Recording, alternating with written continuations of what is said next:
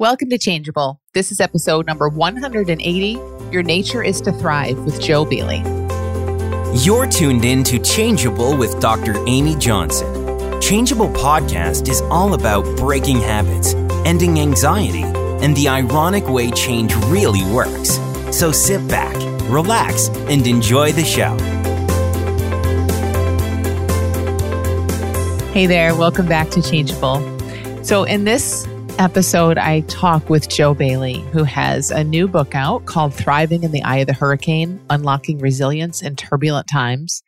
And the book is all about resilience. It's full of stories of times in history when great resilience was shown. It's full of personal stories of people that Joe talked with for the book about how they were able to find resilience in some of the most extreme circumstances, extreme feelings and states. And it really just all points to, our true nature. So when I was thinking about this conversation with Joe, which we talk about the book a little, but really we just talked about resilience and our nature in a much bigger, deeper way. I don't know, I just came away from this conversation sort of really feeling the simplicity of things, really feeling like the title says, your nature is to thrive. I mean, it's so incredibly simple. And throughout this conversation with Joe, it just became more and more and more apparent. Like, oh my gosh, it is so simple. There's nothing we have to do. There's really nothing wrong. Things are okay behind and beyond all of this complicated thinking that we sometimes find ourselves in.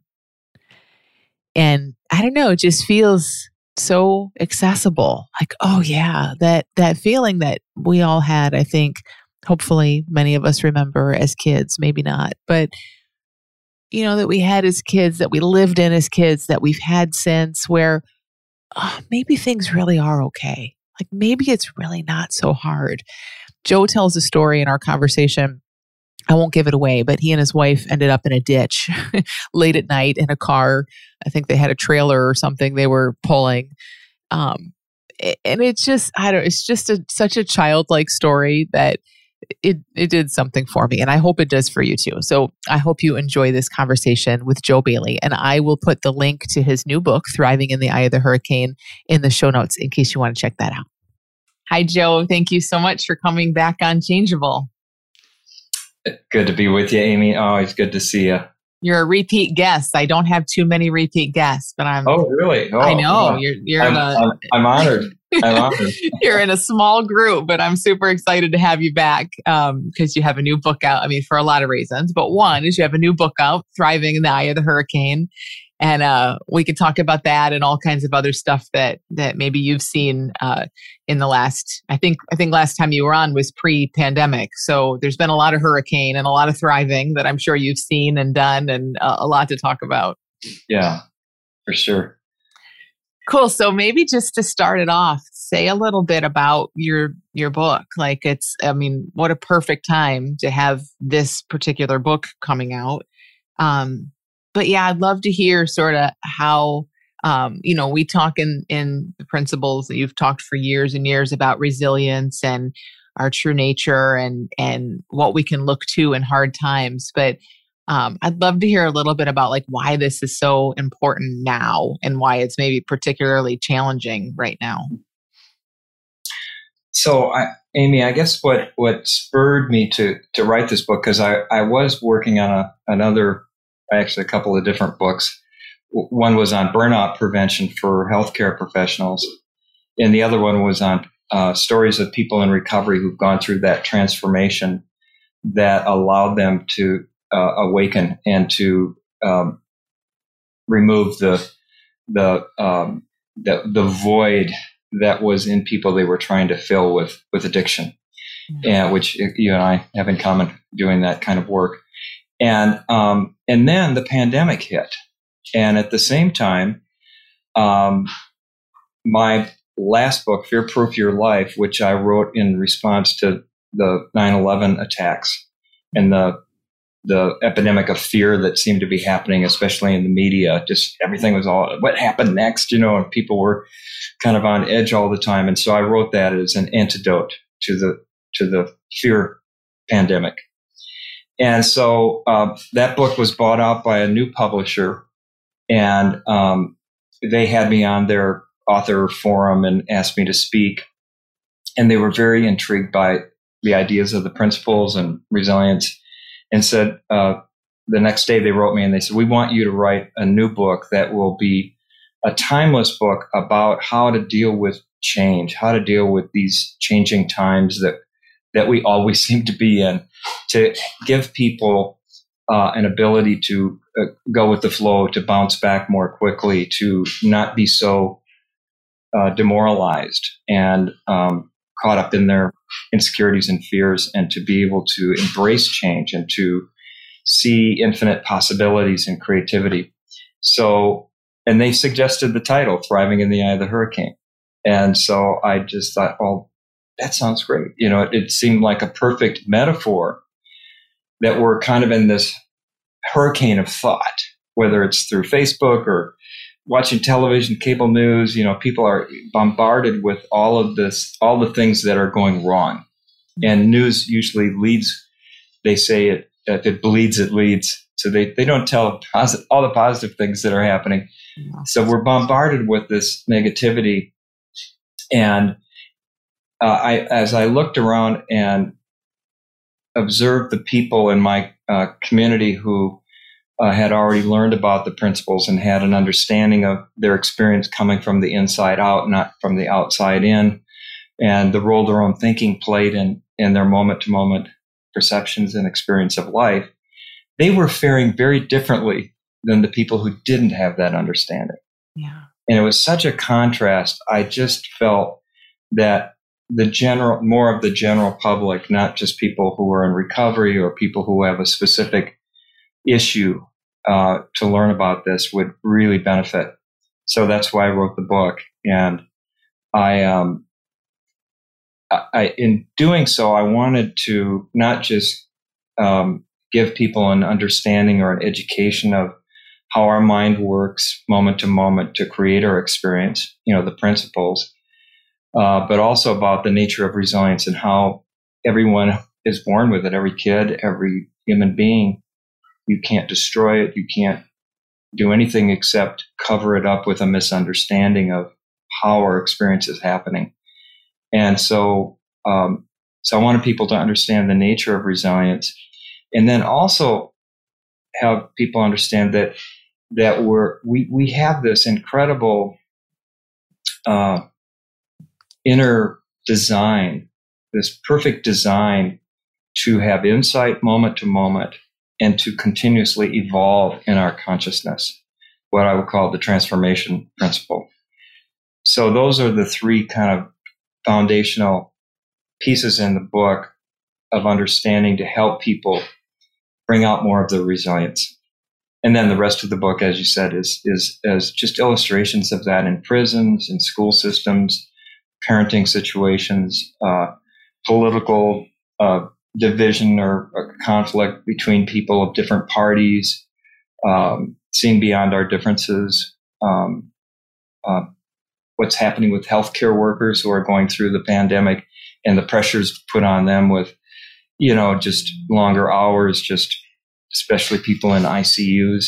I interviewed a lot of nurses and talked to them about how the principles help them to go through that and not just go through it, but to thrive during those times. So that's why I wrote it. Yeah, no, I love that. I love the stories. I mean, I think the stories just bring it to life. And it's so interesting. I didn't know that Fear Proof Your Life was, I just never looked at the dates and put it together that was shortly after 9/11. But when you're saying that, it reminds me of that time and how similar that time is to the last year and a half. And I had kind of forgotten that. My kids are 9 and 11. And when there was just the 20th anniversary of 9/11, we watched some of the stuff and they were asking about it. And it kind of took me back to that time of, wow, that was the first time in my life anyway, where it felt similar to the last year and a half, where every day was a new, remember the color threat levels, were an orange threat level, were a yellow threat level, a red. And meanwhile, you're in an airport and now you're a red threat level, and the images and just, you were, like you said, we were bombarded with all of this fear.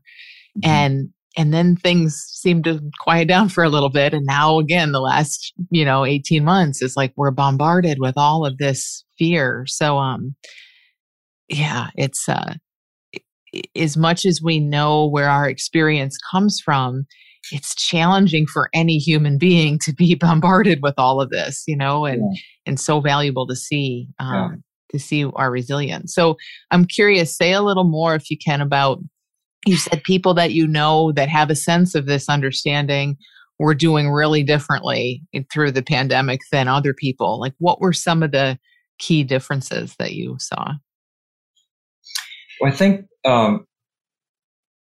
the best kept secret, I think, is that each of us has this built-in inner voice guidance system, if you will, GPS, that comes to us as a thought, comes to us as a realization or an insight in the moment that allows us to respond to any situation with more clarity, with more calm, with more certainty, with more creativity, creative thinking to bring to bear to it. But when we're all jumbled in fear or anxiety or worry and tension, it seems to block that source of self-understanding. So, for example, in one of the stories in my book, I talk about a corporation in Milan, Italy, where Robin Charlotte and Sandy Crott and Ken Manning work with that company. Prior to the pandemic, they did a retreat with the senior management team. And this is a big company, thousands of employees, billions of dollars of revenue a year, international, and they're centered in Milan. And guess who their main customer is? The airline industry. So 80% of their business just poof was gone. And they all went into, oh my God, who are we going to lay off first? And, how are we going to weather this? And, and they were at the epicenter of where the pandemic first hit the West in Milan, Italy. That's where the highest cases were and everything. And so there was a lot of uncertainty just about how to handle their workers and all that. But they lucky for them, they had a beginning understanding, knowledge of that they had something within them that they could count on to steer the ship as leaders during that time. And so they made it kind of a pact of the leadership team that they would only make decisions from a clear mind when they would be, there was consensus, there was clarity. Oh, that's a perfect solution. Rather than being reactive, they would be more reflective. And so they realized very quickly, because of their being able to be calm in the storm, in the eye of the hurricane, so to speak, with that metaphor, they were able to not freak out their employees, because the leadership the mood of the leaders affects the whole organization. So they were calm, and it helped the employees to stay calm. But they also saw that they had to completely change their business model, and that their current model of business was obsolete now. That was just not going to work. So they had to reinvent their business, and they had to let people go. But they saw how to do it in a humane way. They offered their employees a very generous severance pay to early retire. And so 80% of the people they needed to lay off quit. So the morale didn't plummet. So when you didn't have the morale going down, people were still vibrant. They were creative in coming up with solutions. And so in just that year, they were able to not only survive, but they completely reinvented their business model, made billions of dollars of profit on new inventions that came out of that turmoil, came out of that energy. And so in a very practical way, when we're coming from our resilient state of mind, we're more able to see infinite possibilities. And we know that being calm in the eye of the storm is the most important thing we can have in order to access this wisdom, this visionary spirit. So that's just in business. But in any domain, whether it's as a parent or as a teacher in the classroom, managing everybody wearing masks and some not wanting to, or parents picketing outside the school, about masking or whatever. How do you keep your bearings and be resilient in that so you can do your job, so you can be a parent? So that's, to me, what everybody's looking for. And most people look outside to an expert to tell them what to think, or a religion, or a cult, or a belief system. People look outside for their answers rather than trusting that each of us has this incredible common sense to, when we don't know, to just know that it will come if we don't get our minds busy and go into fear. If we stay calm, we can see clearly just the next step. And then the next step gives you possibilities you couldn't have seen from the other step. Yeah. And every step you take unfolds more possibilities and gives you the path forward in life, whether that's coming up with the vaccine in record time, or reinventing the way we do education, run our businesses, go shopping. All of these things changed. So yes, it's remarkable. It is. It's so huge to see, and so obvious once you see it, but then so not obvious before you see it, that stuff shows up that we don't have to. I remember seeing this for myself, like, wow, I don't have to think my way through this. I don't have to lose 80% of my business and have to think with my own little intellect, how am I going to build a brand new business that thrives, and how am I going to lay all these people off? Like, there's something in there about like this is what I hear you saying, is like, to know it's in the calm. It's in there, and it's just going to arise and show up within us. And it's not our responsibility to make it happen. That just feels so relaxing, like, oh, okay, now I feel okay not freaking out. Now I can just be here until something arises. Because don't you think like that we're sort of taught, you need to figure this out. You need to fix it. You need to make things happen in life. So it feels like it leads us right up into our heads. Yeah, exactly. And I think intuitively people have known, like I remember an old ad that used to be on TV that was about a financial advisor. What would E.F. Hutton say? And he would be they would all be frantic trying to figure out what to do with their finances, and E.F. Hutton would be the calm guy in the room. And they said, well, what would E.F. Hutton say? And it was kind of like in any organization, in any family, the person who was able to remain calm in the crisis, people look to, because there's something about that calming effect of that resilience, that wisdom, that helps other people calm down. And when minds are calmed down, thought flows from this creative intelligence that we all are. That's who we are, is this creative, infinite intelligence that is prepared for any reality, whatever happens. But our tendency is to go with what we're habitually trained to do or believe. And in times of change, you have to transcend your old way of thinking.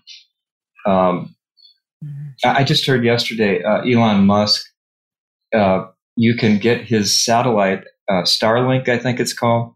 He's eventually going to have free internet for the entire planet because of his satellite system he's got going. And it'll be available anywhere. You could be in the Arctic Circle, middle of the ocean, and you have perfect, super powerful ability to connect to the internet, to connect to all information, all people. It's just when we go into that unknown without fear, we open up this infinite set of creative thought. And that's what resilience is. You can't make an insight happen any more than you can make yourself resilient, because you already are resilient and you already have insight. But you can remove the barriers to it, which is our fearful, insecure, habitual thinking. And you don't even have to remove the thinking. You just have to be aware that it's happening. And just being aware that when I freaked out, because I freaked out just like everybody else when this all happened. It's like, oh my God, how am I going to see clients, And then Zoom exploded. And how am I going to, I'm supposed to go to Italy and I'm supposed to go to London in 2 months. How's that going to happen? Well, it just happened. It got worked out through the internet. And so we're reinventing the way we do business, the way we counsel, the way we educate. And the infinite possibilities are always there, but we can't see them when we're blinded by fear and insecurity. So one of the things so I love what you're saying about it's knowing where to look. Like when we just start to have this knowing that this is here for us, it's always been here, but we don't know it. So when we kind of turn around and look in the other direction and kind of get curious about that compass that's within all of us all the time, I think we just start to see evidence for it. Mm-hmm. I'm curious, one thing that I've seen that looks like a misunderstanding about resilience, I guess, or a block to resilience, is when it looks personal. So I know everything you're talking about is impersonal. It's universal. It's just it's the human design, and it's bigger than human design. It's life. It's how it works, right? There is this intelligence, this mind that is everything, taking all these various shapes and manifestations, but mind is everything. So do you see that, something about starting to see that this is impersonal? Because it used to look to me like, oh, I don't know if I'm that resilient of a person. Or you can hear people say things like that, like, oh yeah, she's really resilient. Kids are really resilient. That lady's really resilient, but I don't know that I am. And it's just kind of funny to hear that in a way, because it's like, oh no, it has nothing to do with you. Yeah, right. That's big to see, right? Yeah. Well, I think that's a great point, Amy, that resilience isn't just for special people. If you watch the nightly news, a lot of times you'll hear stories of someone rescuing someone from a river that was drowning, or, goes into the burning house and takes the children out. And when they interview these people, they say, God, you're really a hero with what you did. It's just so amazing. How did you have the courage to do that? And to a person, they always say, well, I didn't do anything that anybody else wouldn't do. Mm-hmm. I didn't even think about it. I just did it. It didn't take courage. I just did it. And it's like that with resilience. I think people think resilience is for gifted people, like an IQ or something. Right. And it isn't. It's for everyone. We're all born innately resilient, innately mentally healthy, innately capable. And I know for me, and I'm sure for you, Amy, too, after you learned the principles and realized them, you had 20/20 hindsight into your past, all the times that your wisdom or your insights were telling you something, but you didn't trust it. Mm-hmm. And you go, oh, I knew that. And I just didn't listen to myself. Yeah. If I had, it would have gone very different. And other times when I did listen to myself, and wow, that worked out great. I trusted myself that one time. Yeah. And that's what made me take the step to go to college, or to marry that person, or ask that person out for a date. But people think of it as kind of like the lottery. Every now and then you hit it. It's not something you can count on. But insight and wisdom and resilience are not for special people. They're for everyone. And all you need to have to access it is curiosity about it, curiousness to be interested, to be willing and open, and have a sincere desire to understand. And with that, it like opens your heart. It opens your heart so that your brain relaxes, your thoughts relax. And it's like I use the metaphor in one of my books of the jewel at the bottom of the pool. If you dropped your Rolex or your diamond ring in the pool accidentally, and you run in there to try to find it, you inadvertently stir up the silt on the bottom and the water becomes murky and you can't find it as long as you're struggling. But if you sit on the edge of the pond and you wait, you get quiet, the silt through gravity naturally settles, and then you can see precisely where it is. Yeah. And it's like that with insight. The quiet mind we talk about a lot, a state of meditation, a feeling of letting go. They all feel the same. It's like a feeling of peace, inner peace. Mm-hmm. And it's in those times that the jewel of our insights is revealed that tells us the next step. We usually only get the next step. Yeah. Yeah. But then from that vantage point, taking that step, we see the next step. And that's where understanding or faith that you have this guidance system of resilience and wisdom to carry you through life. And, we can call that a divine intelligence or God consciousness or Allah consciousness or the universal wisdom of the quantum field. People call it all kinds of things. But it's a principle that has many names, but it is a singular principle that once understood, and that's what your work and my work is about, is really just passing on what we've learned, we've realized that's helped us in our lives as parents, grandparents, counselors, mates, to make our life so much more enjoyable and easy. And we still, I'm sure you have stumbles just like I do. We all stumble and fall, and we all enter into circumstances that we've never done before, and it seems different. But when we get quiet,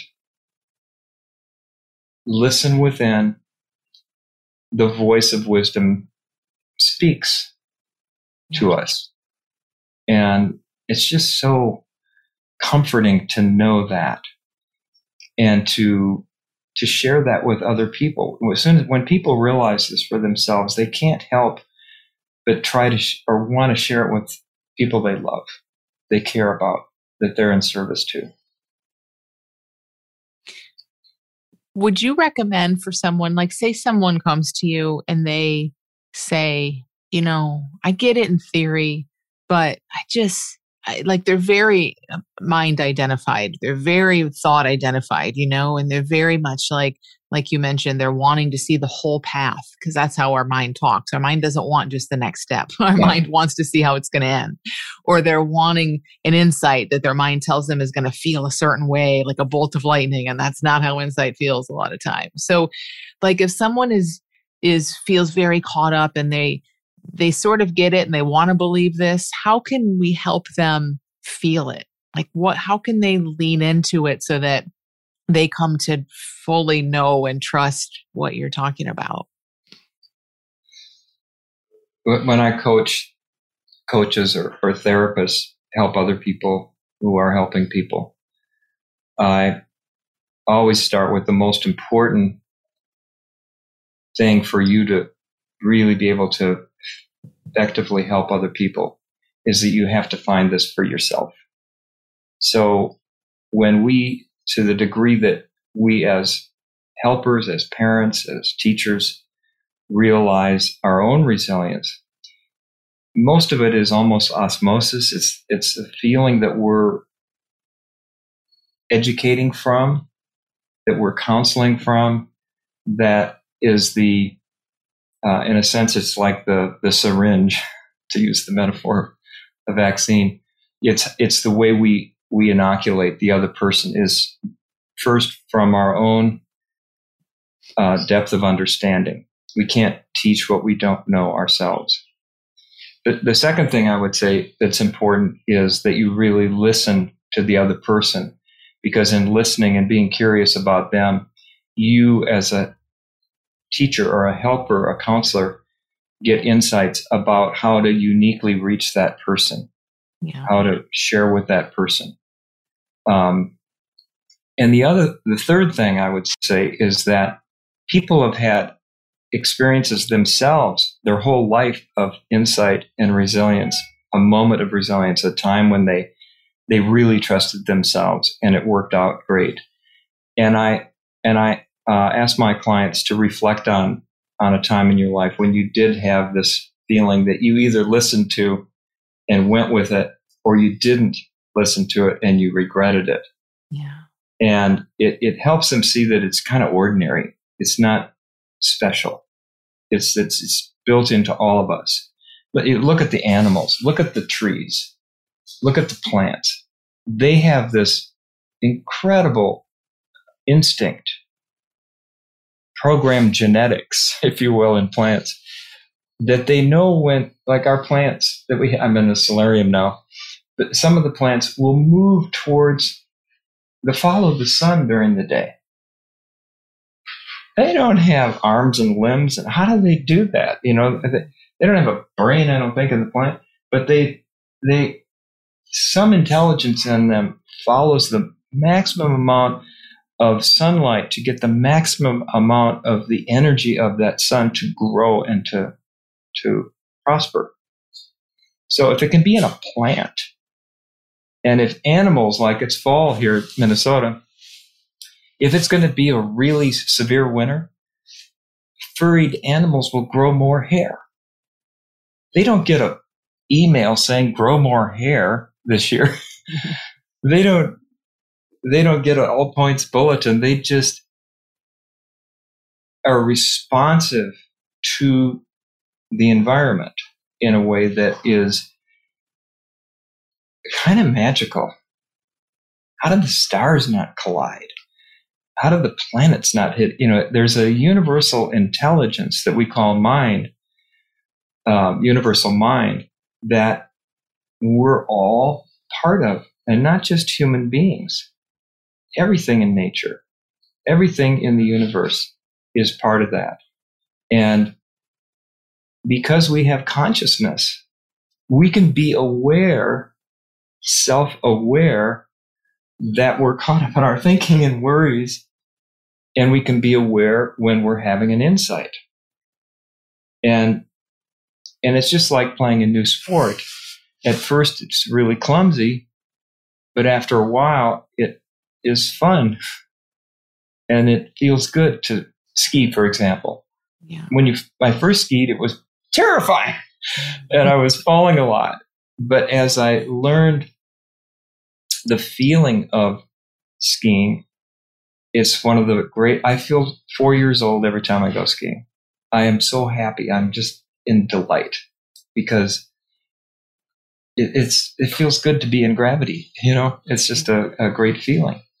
So we all have this, and it regardless of race, sex, religion, culture, creed, you know, these principles are going out all over the world. I'm speaking, I'm sure you are too, Amy, in all these countries. I'm giving a talk in Casablanca next month to the Muslim community there, and the Omans, and all these people about the principles, because they see the connection to their religion and how it helps them be more devout Muslims. and they're curious.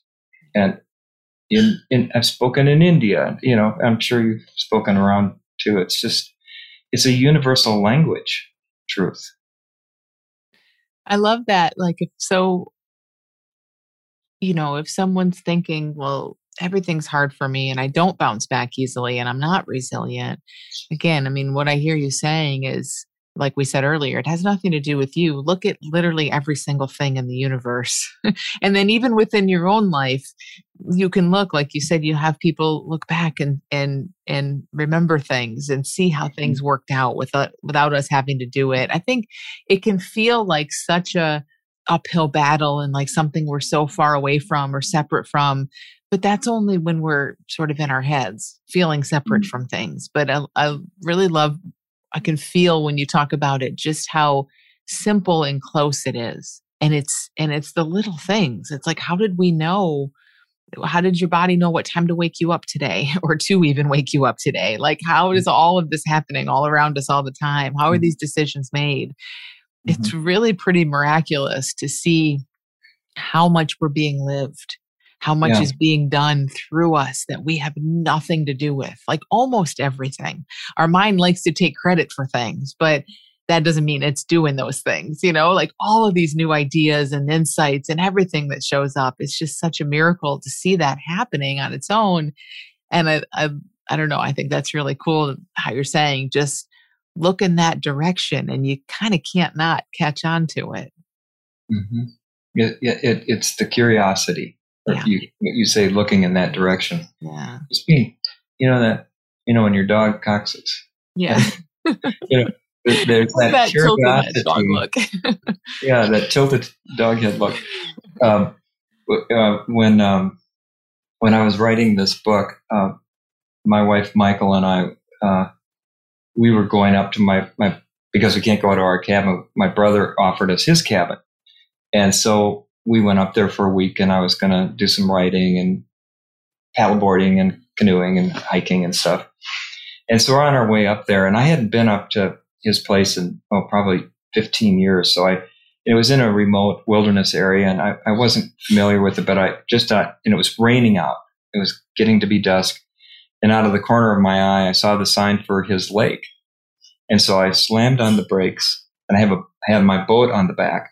So I fishtailed, and the car went out of control, and we went in the ditch. But we were just on the edge of the ditch. We were kind of teeter-tottering on the ditch. And so we're sitting there, and we go, oh my God. And all of a sudden, it went, whoa, and we went forward, and everything, all the coolers and everything in the back of the car slid to the front, and we were kind of crammed up in there. And it's pouring rain out, and it's getting dark. And before I knew the principle, I would have been so upset and so panicked. And oh my God, what are we going to do? What if we can't walk all the way to the cabin? We're too far away. What if nobody comes along? And what if this? And what if that? But instead, we just sat there and thought, wow, this is interesting. And a few minutes later, two guys come along in their car, and they said, "Can we help you?"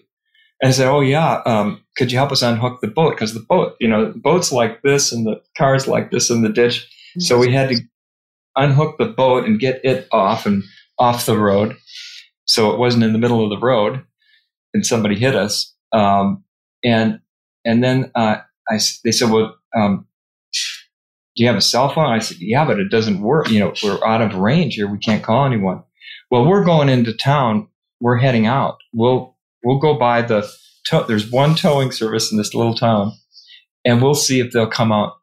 But we have no way of calling you to let you know. So hopefully we'll get a hold of them and they'll come out. If not, see you around." Yeah. So we thought, well, we don't know what's going to happen.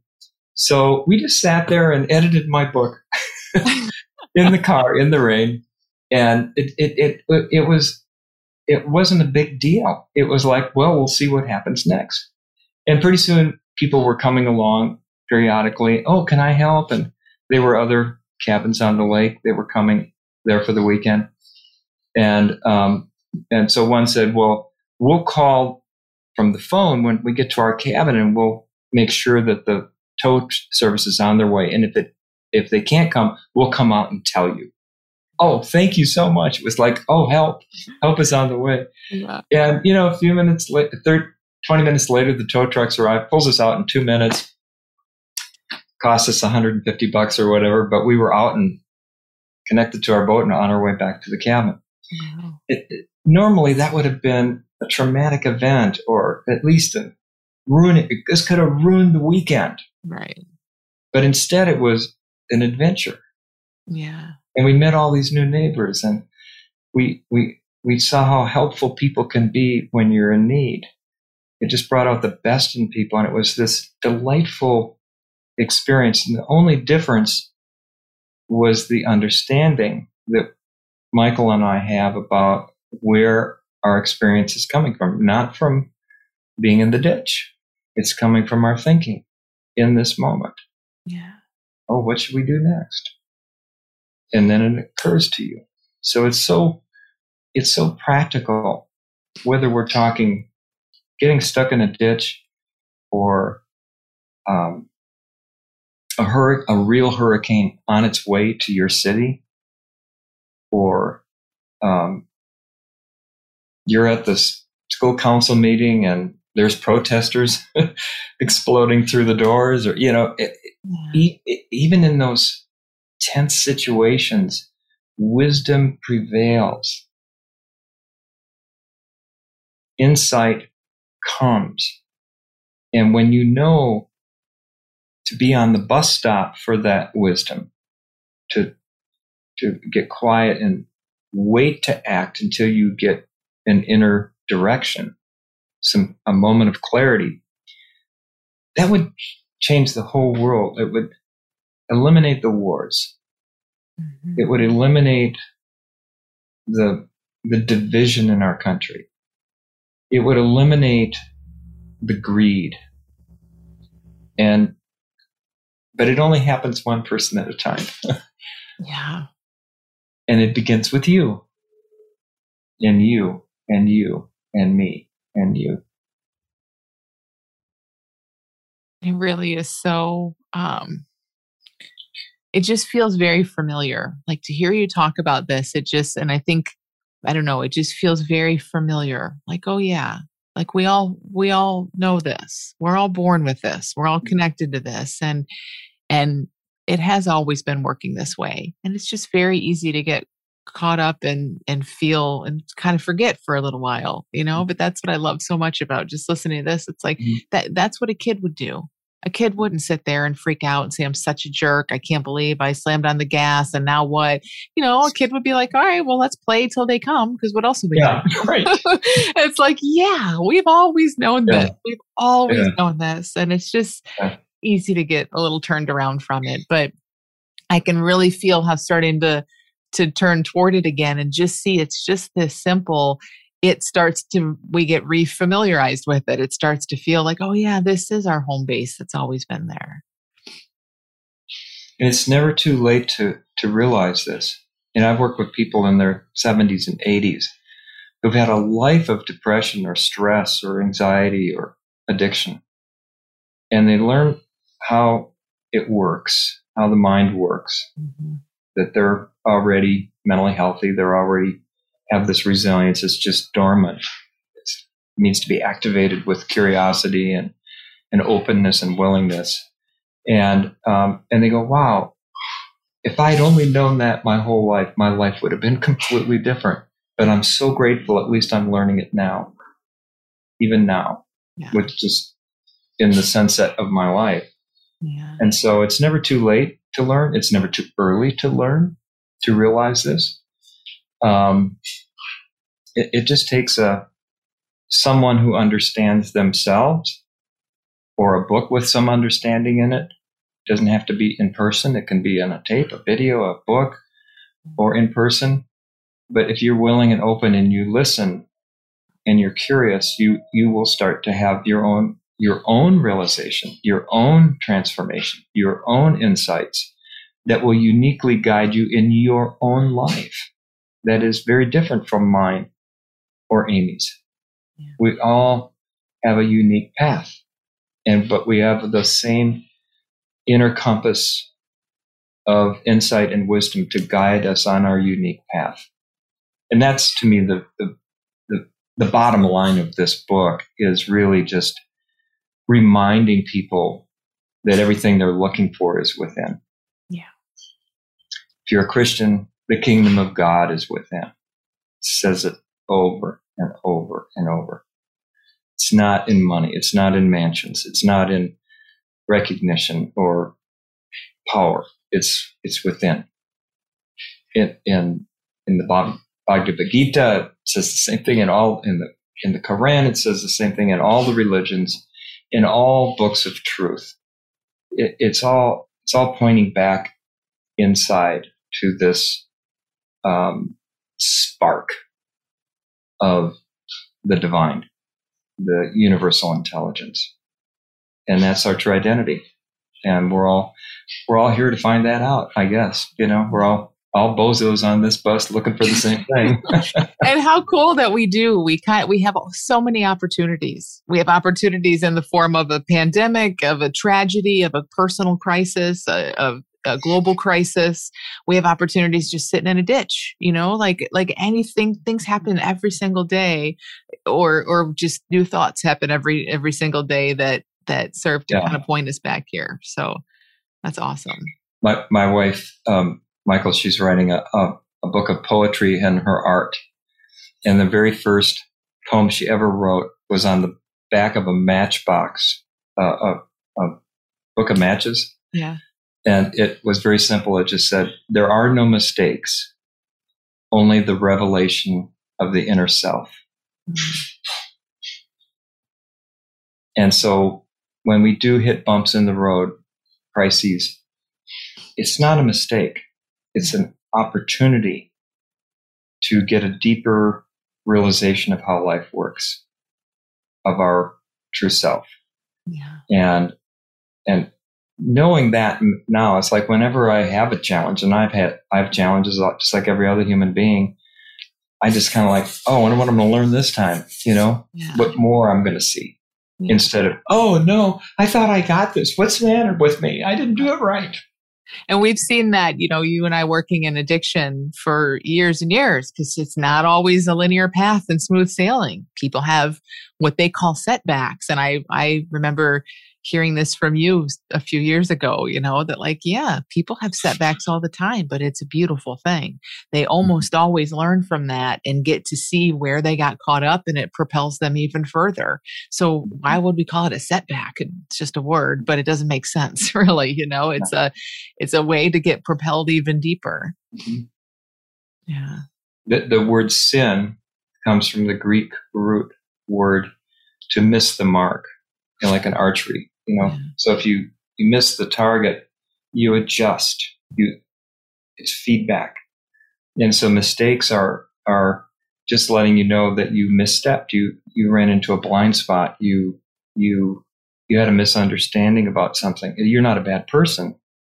It's just, if you're open, you'll have an insight about that, and it will help you self-correct, and get on a smoother path. And then when another one hits, because as you go through life, you're always evolving and growing and changing, and circumstances are evolving and changing. And so you're going to learn more. And every time you have a realization, you reveal more and more of your true essence, more and more of your true self, and more your capacity for happiness, peace of mind, and serenity is revealed. And that's the incredible promise of gaining a deeper understanding of within. Know thyself, and all will be revealed. We hear these truths throughout our life, but it was on deaf ears for me. I was like, what does that mean? Yeah. Love that. Awesome. Thank you so much for this conversation, Joe. I think this is so good. I love the stories. I think all of this is just going to really show listeners like, oh yeah, I knew this already. I just maybe forgot a little bit. And definitely check out the book if you're listening, because it's full of more stories like this that just kind of keep reminding you in different ways, in different areas of life, in different contexts, this is so universal. It shows up whether you're having a health crisis or a business crisis or anything at all. So thank you so much for being here. Yeah, you bet. The book will be out now on November 9th. Got adjusted a bit. So November 9th. Right. But I'll share the links. Great. Okay. Thank you. All right. Hey, good to see you, Amy.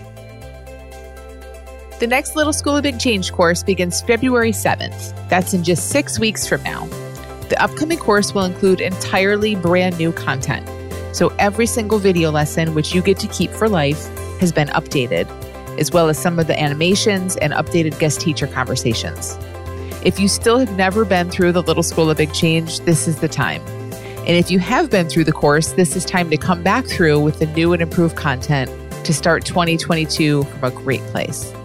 You can get 33% off the enrollment of the Little School of Big Change when you're part of Student Access Plus, bringing the price down to just $333. As part of Student Access Plus, you also get a huge growing library of digital courses to keep you busy over the holidays. Also, just for this last week of 2021, the Little School of Big Change is just $399 for those of you who are not in Student Access Plus. This price is only valid until January 1st, 2022. Enroll now at thelittleschoolofbigchange.com to get the best price of the year and to save your seat in the February 7th course. I can't wait to see you in class.